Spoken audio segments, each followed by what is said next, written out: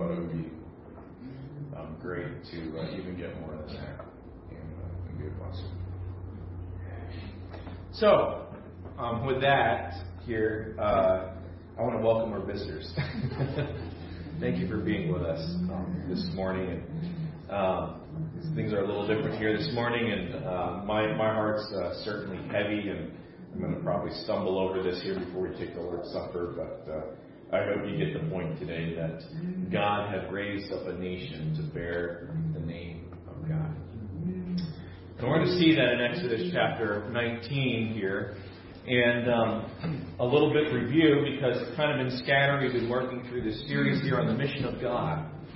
God's mission to bless the nations through Abraham, through a descendant that would come through Abraham, ultimately the Lord Jesus Christ.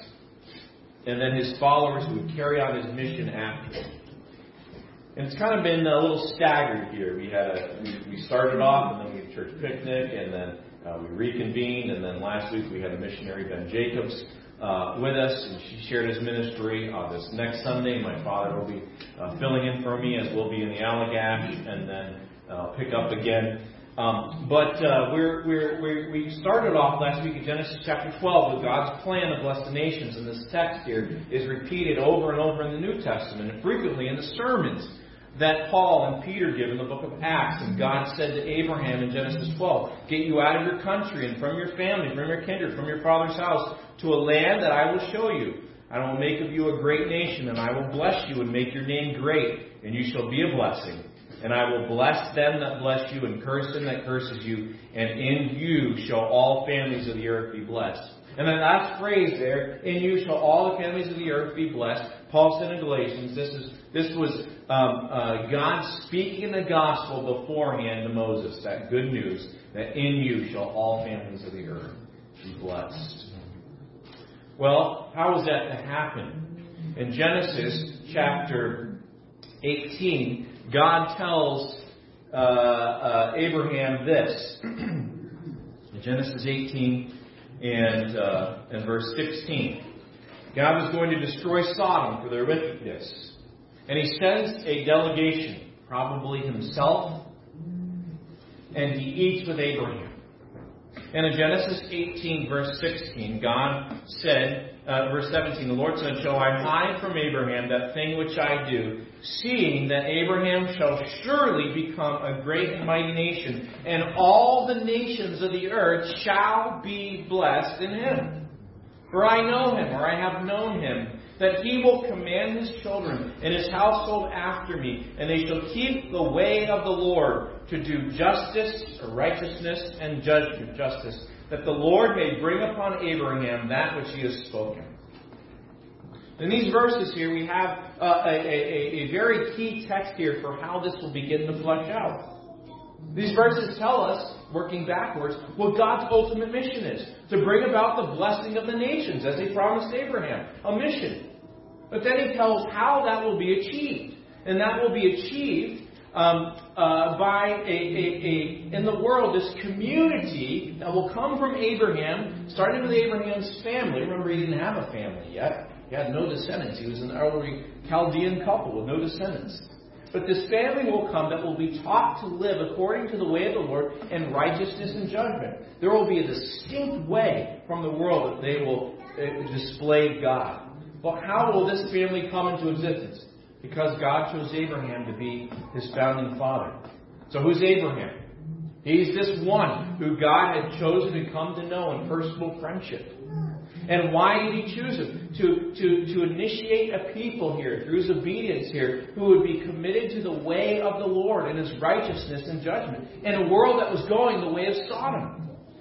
And for what purpose should the people of Abraham then live according to God's righteousness and justice? Answer: so that God would fulfill his mission of bringing blessing to the nations. So let me just frame the reality of this out in the Old Testament. When you have people like the widow of Zarephath, a Gentile, when you have Ruth, when you have Naaman, when you have the wicked Assyrians in Nineveh with Jonah's story, coming to faith in the God of Israel, God was keeping His promise to Abraham. When Solomon prayed that the people from the ends of the earth would come and have their prayers answered by God, when he prayed that at the dedication of the temple in 1 Kings, God was keeping His promise to Abraham. When the psalmists talk about the nations rejoicing and being glad in God, and the apostles and the gospel writers saw this extension of God's good news to the Gentiles, the non-Jewish people, they knew that God was keeping His promise to Abraham. And you remember when we looked at in Matthew, how Matthew begins his genealogy of Jesus with Abraham. And how he ends the book of Matthew with all nations, making disciples of all nations, teaching them to be obedient to Jesus Christ's commands. And when the gospel moved in the book of Acts into Asia Minor, west to Europe, south to Africa, east to Arabia, God was keeping His promise to Abraham. When the gospel stretched further and further over the centuries and reached the ends of the earth, including the unexplored North and South America, God was keeping His promise to Abraham. And when the gospel reached you and I in the corner of the United States, in New England and here mid-coast Maine, and brought us into this multinational community through Abraham's faith and obedience, and ultimately the one who was flawless and died and rose again, the Messiah, God is still keeping His promise. And as we obey Jesus' commands to the church, our missional impact, our mission to make disciples who are obedient to Christ, will be in line with God and His Word and purposes, and we will have a powerful witness in a world of Sodom.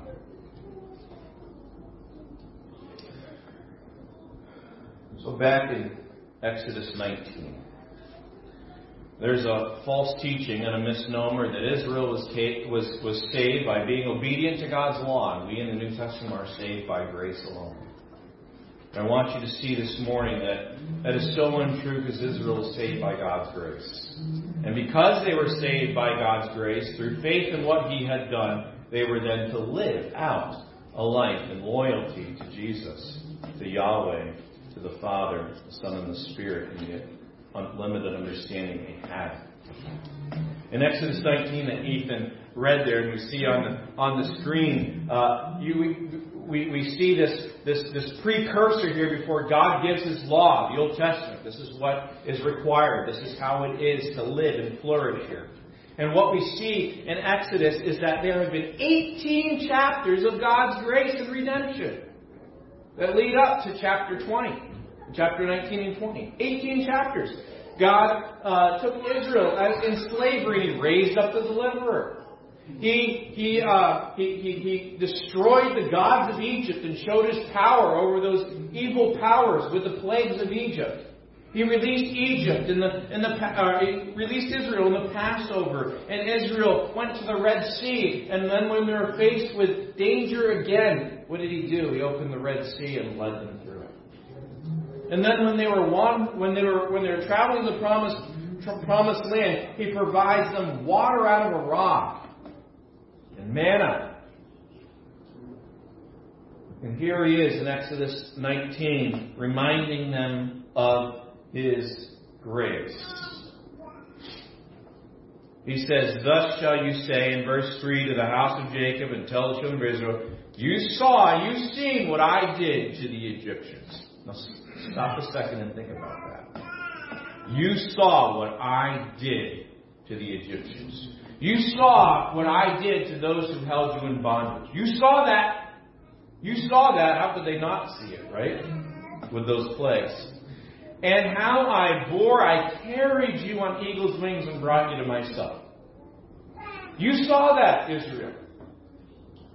And your exodus here was not a movement just from slavery to freedom, but it was a movement from slavery now to a covenant relationship with me.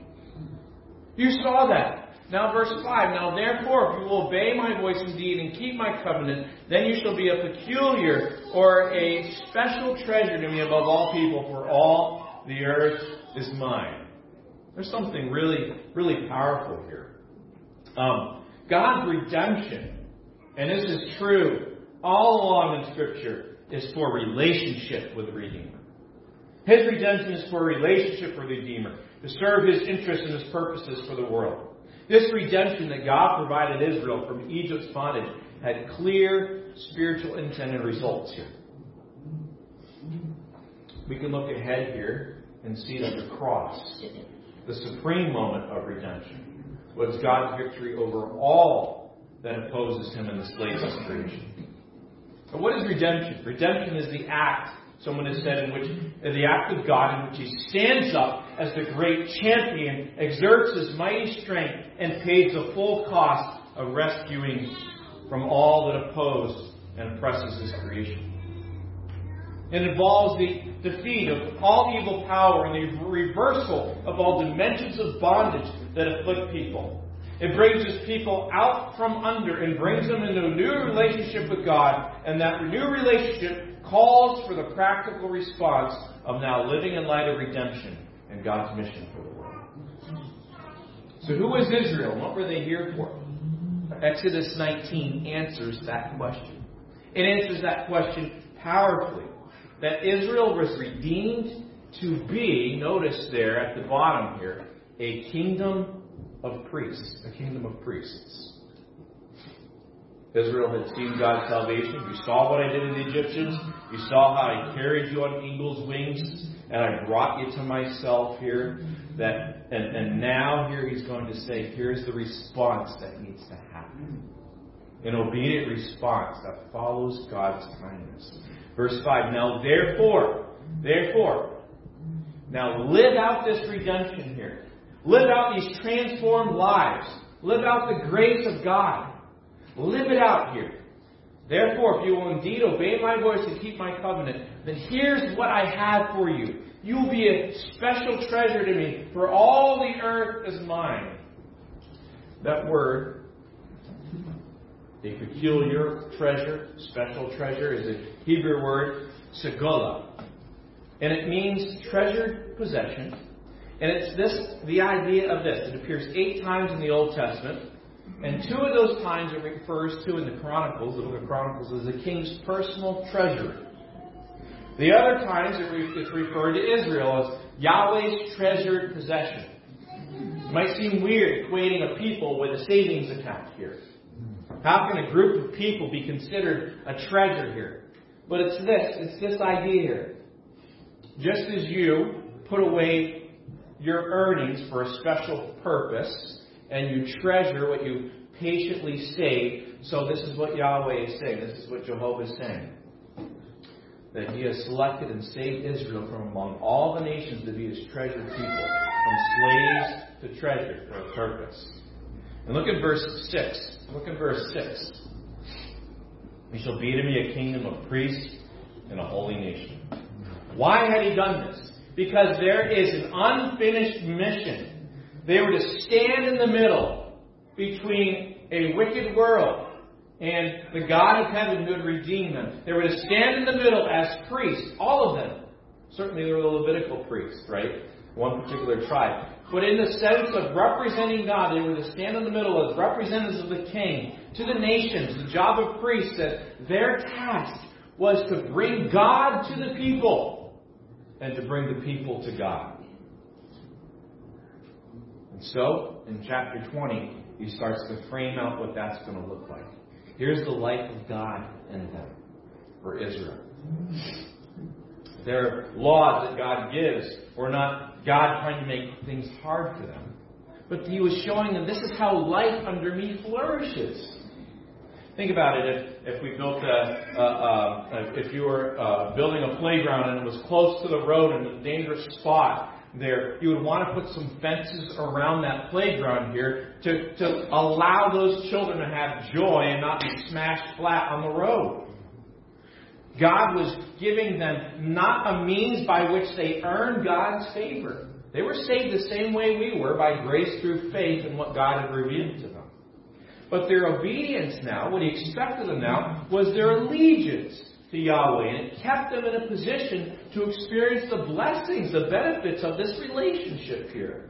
And so Exodus 20 then is this shaping of what it means to bear His name to the nations. And I want to direct your attention now to chapter 20. The Lord God spoke all these words, saying, I am the Lord your God, who have brought you out of the land of Egypt, out of the house of bondage. Do you notice that again? What He says here? He reminds them of His grace. I've done this for you. Okay? Now, here's what it lives like to live in a transformed covenant relationship with me. Okay? This is what I've done. You'll have no other gods before me. No other God. God had displayed what the other gods did in Egypt, right? You shall have no other gods before me. You shall not make for yourself a graven or a carved image, any likeness of anything that's heaven above or the earth beneath, or that's the water under the earth. You shall not bow down to them nor serve them. Why? Because Israel was the image of God. Israel was in the relationship to the one true God, the one they worshiped, they were to display who He was. They were made in the image of God. And then He says, I, the Lord your God, I'm a jealous God. He says, I'm going to visit. I'm just. I'm going to visit the iniquity, the sins of the fathers upon the children of the third and fourth generation. But He said, I'm going to show mercy to thousands of those who love me and keep my commandments. To live in the spirit of blessing here. I'm going to pour blessing out. Because I've redeemed you. And then verse 7, He says something very interesting here. That sometimes we can shrink down and miss the full import of this meaning here. We can shrink verse 7 down of taking the name of the Lord your God in vain to using God's name very flippantly, which is wrong. And would cover, this command would cover that. But it means something deeper than that. If that's it, so I don't say bad words using God's name. If that's it, our understanding of it, we're missing the whole spirit of this. What He's saying is this. You shall not take, the idea is to carry, to bear. You shall not bear the name of the Lord your God for a vain purpose, for an empty purpose. I have stamped my name upon you, God is saying here. You are my chosen people. I have put this upon you, and you will not do this in vain. You will not live your life with a purposeless sense here. I redeemed you from this. You will not live in this way. For the Lord your God will not hold him guiltless who takes His name in vain. Everything that I imprinted on you as my covenant people, you're now to live in light of that grace, is what He's saying. In other words, it's this. Very easily you could sum up the Ten Commandments and the rest of Israel's law as this. Worship only Yahweh who redeemed you from bondage. And secondly, represent Him well. This is the nation that bears the name of God. In fact, the priest, the Levitical priest, the official priest later on, would have the name of God. And they would have embroidered on their turban, and they would have on their chest, over their heart, 12 stones that represented the nation of Israel. And what God is saying to the Israelites is this. You're to live like you have the name of God tattooed across your forehead. Israel was to live in the midst of the nations as a people who bore the name of Yahweh and made Him visible in the world by walking in His ways, reflecting His character, and speaking of Him, as Deuteronomy 6 says. And so to bear the name of God was a privilege that we can't even begin to put words to, and a blessing, but it also had a challenge to it too, didn't it? Which is why, because they would fail in that, they needed the sacrificial system, looking ahead to the one who would pay for all sins. But He gave them a responsibility there. You might say, okay, that's awesome, Israel, this is what they did, and we know they failed, so I guess that didn't work. So what does that have to do with me? Well, that's what I want to share with you here. Who are we? This is what Israel was and what they were here for. Who are we and what are we here for? Because Exodus 19, 4 through 6, develops Genesis 12, 1 through 3, of being a blessing to all the nations, right? And the saving purposes of God for the world. Because the mission of God's people means being God's priests in this world. That is not just an Old Testament concept. Did you know that? We today, God's believers, the Church of Jesus Christ, of Jew and Gentile, are to be a representative people.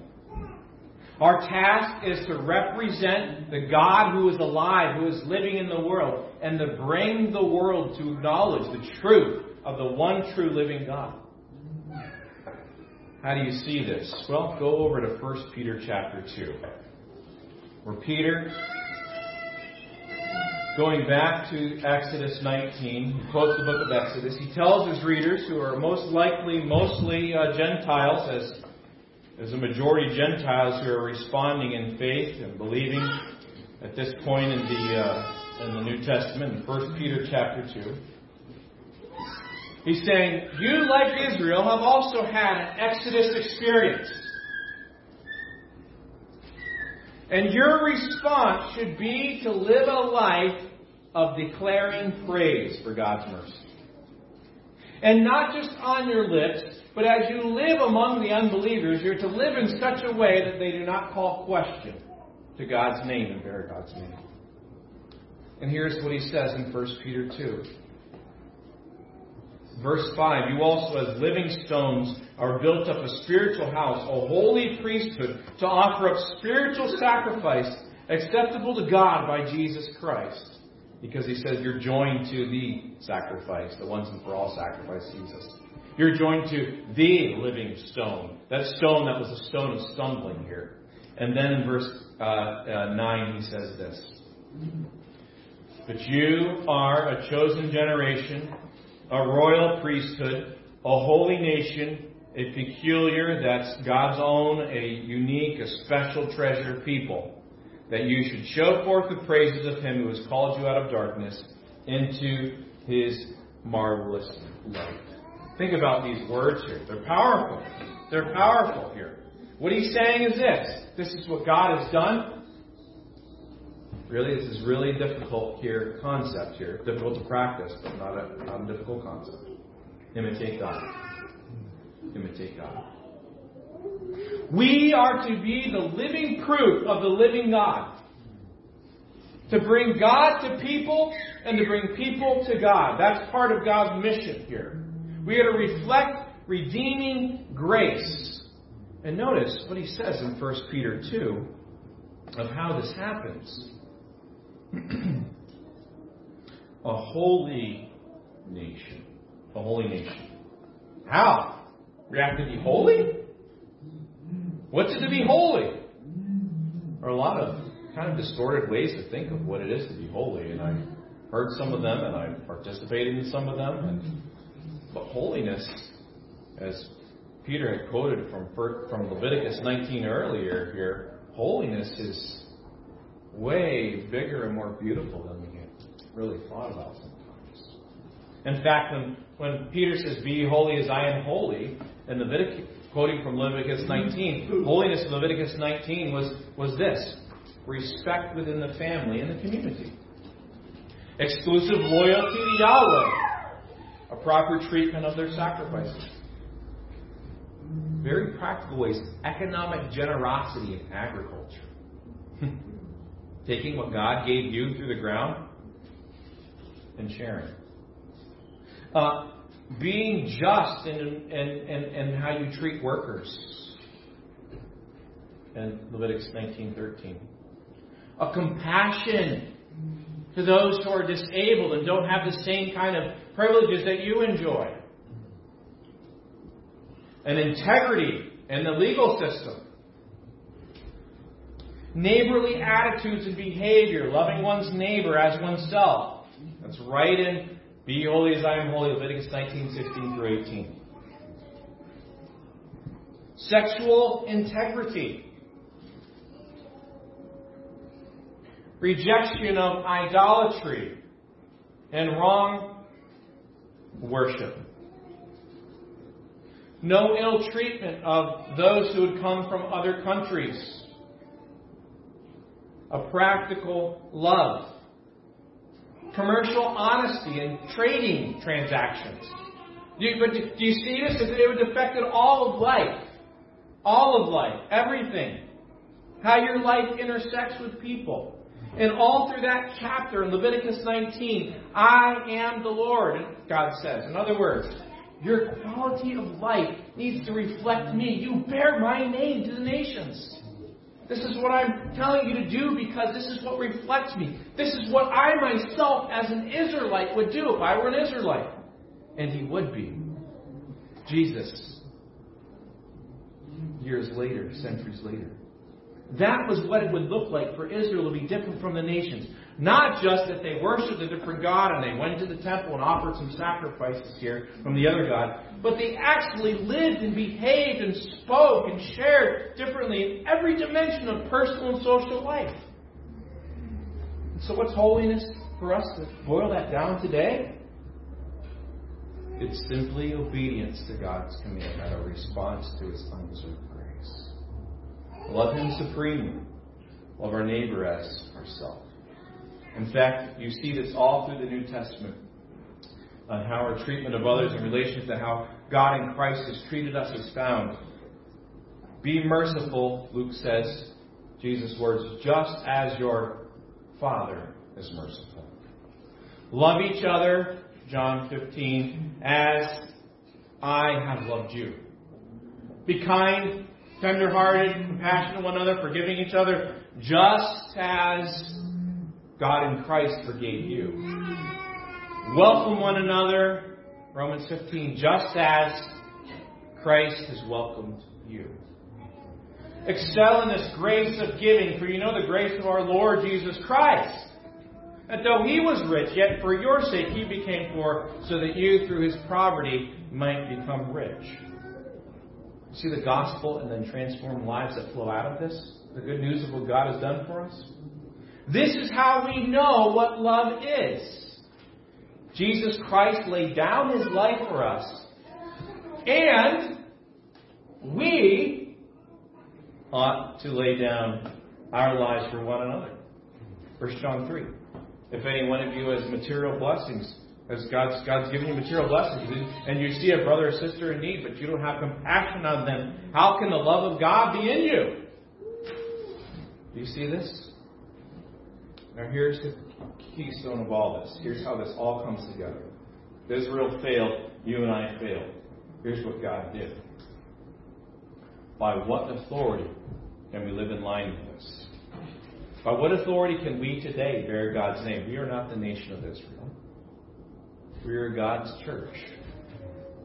With what power are we able to combat powers of evil? On what basis can we challenge the chains of the evil one? In word and in deed. Jesus said His mission in Luke 4, quoting from Isaiah 61, He said, the Spirit of the Lord is upon me. There again, God's power, right? His grace, His enabling. Because He has anointed me to proclaim good news to the poor. Proclaim freedom to those in bondage, for the prisoners.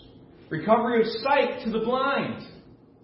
To set the oppressed, those in bondage, free. To proclaim the year of God's favor. And the answer is, how was Jesus going to do that? It was through the cross. It's through the cross. Only in the cross of Jesus Christ is there forgiveness, justification, cleansing. Only in the cross stands the absolute defeat of the evil powers. Only in the cross is there release from the fear of death and its ultimate destruction from eternal death in hell forever. Only in the cross are even the enemies that seem like they would never be able to be reconciled, Paul and the churches, Saul and the churches, be reconciled. Only in the cross will we finally witness the healing of all creation when Jesus returns. Earth has been touched by sin in every single aspect, every area of life. And I want to tell you, by God's incredible grace, we have a cross big enough to change all of that. We won't see it all change in our lifetime. Death, sickness, suffering, sin won't all disappear just because Jesus died on the cross until Jesus returns. We live in that tension. But every dimension of Jesus' good news is good news because of the blood of Jesus Christ on the cross. Think about this. Colossians chapter 1. Look what Paul says through to the Colossians to give this cosmic vision of the cross. A lot of times we want to work and start with individuals and then work to, the church and then what God does to the world. But God starts in Colossians 1 through Paul with the world and narrows it down to you and I. In Colossians, after talking about the supremacy of Jesus Christ, the head, in verse 19, it pleased the Father that in Him should all fullness dwell, and having made peace through the blood of His cross, by Him to reconcile all things to Himself. By Him I say, whether they be things in earth or things in heaven. That's pretty powerful there. That tells us what the cross touches. There is no other power. There's no other resource. There is no other name through which we can offer the completeness of the gospel to the whole person, the whole world in Jesus Christ crucified and risen.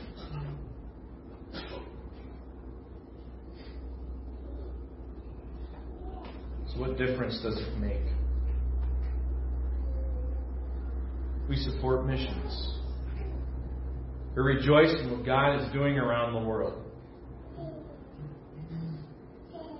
And it would be amazing if God called people from this congregation to go to the uttermost parts of the earth.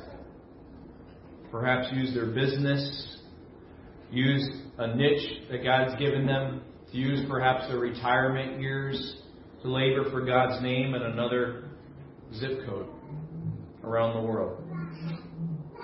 And it would be just as awesome and is just as awesome when living people who have been redeemed by the blood of Christ in their local area, redeemed by Jesus, live and bear witness in word and deed to our local community as well, as reflectors and messengers of God in Christ our Redeemer. God will call some to go. God will call some to stay. God calls all to bear His name. In Exodus 19, verses 4 and 6, Peter, as he's applying this back in 1 Peter 2, says, you've had your Exodus experience. You've been called out of darkness. He said, you've tasted God's grace and mercy. You're His precious, treasured possession, His very own people. Now then, live by that. Live by that truth. Share the good news. Proclaim with your voice and with your life the excellencies of the mercy of God. And he'll say this right after in 1 Peter 2. It's to live among exiles here, as people exiled among a broken world. He says this in 1 Peter 2.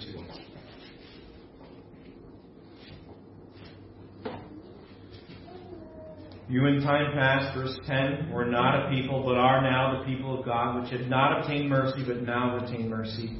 Dearly beloved, I beseech you, as strangers and pilgrims, abstain from fleshly lusts which war against the soul, having your manner of life honest, and having integrity among the Gentiles and unbelievers, that whereas they may speak against you as evildoers, to slander you and say you're bad for society, they may, by your good works, which they shall behold, glorify God when God comes to visit the earth.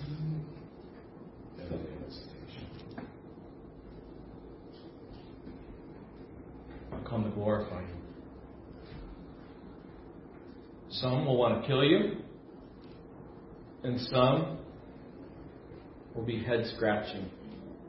And there will be attractiveness about your living out and bearing God's name in the world. We'll say, whatever's happened to that person, I want to know his God.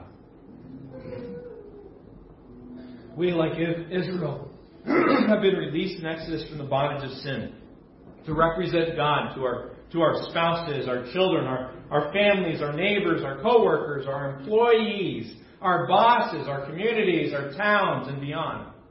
And we are to praise Him as priests in His kingdom who have been brought out of darkness to represent Him, all just as it is from the beginning in Genesis 1, as His imagers. Through the promise to Abraham to bless the nations, as the kids sang this morning, in the strong name of Jesus. Through the sharing of His cross and His resurrection. And together, living in line with His purpose to engage in love and service to each other in the world. We're God's kingdom of priests. And that's why we celebrate this morning His death and resurrection. We have a mission. Mission is not just to sit here and gloat. Look what God did to me. The mission is to say, look what God can do for you as well. Let's pray. Lord Jesus, help us to respond, as you called Israel to respond to your grace and allegiance to you. A greater passion for you. May you find us faithful. May you in our lives together be glorified. Help us to be intentional, to be practical where the rubber meets the road, to bless the nations through the message of Jesus Christ, and then the life that is transformed out of that, to put ourselves aside and to serve others for the kingdom of Jesus. Lord, I thank you for the examples of so many of those folks. And increasing, thank you that your work is not done. You will build your church. I thank you for the precious believers here at South Hope who have embodied that in so many ways, and help us, Lord, to abound more and more.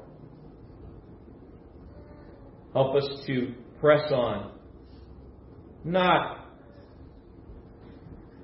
out of our own efforts, but after filling our sails and drinking deeply and taking your yoke upon us. Thank you for what you've done for us. We, at one time, were not a people of God, but are now the people of God by the mercies of God.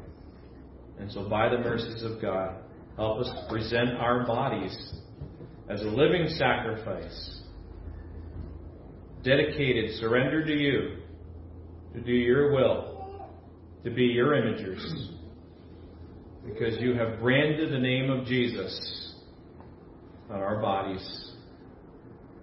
To live this out in Jesus' name we pray. Sing this word.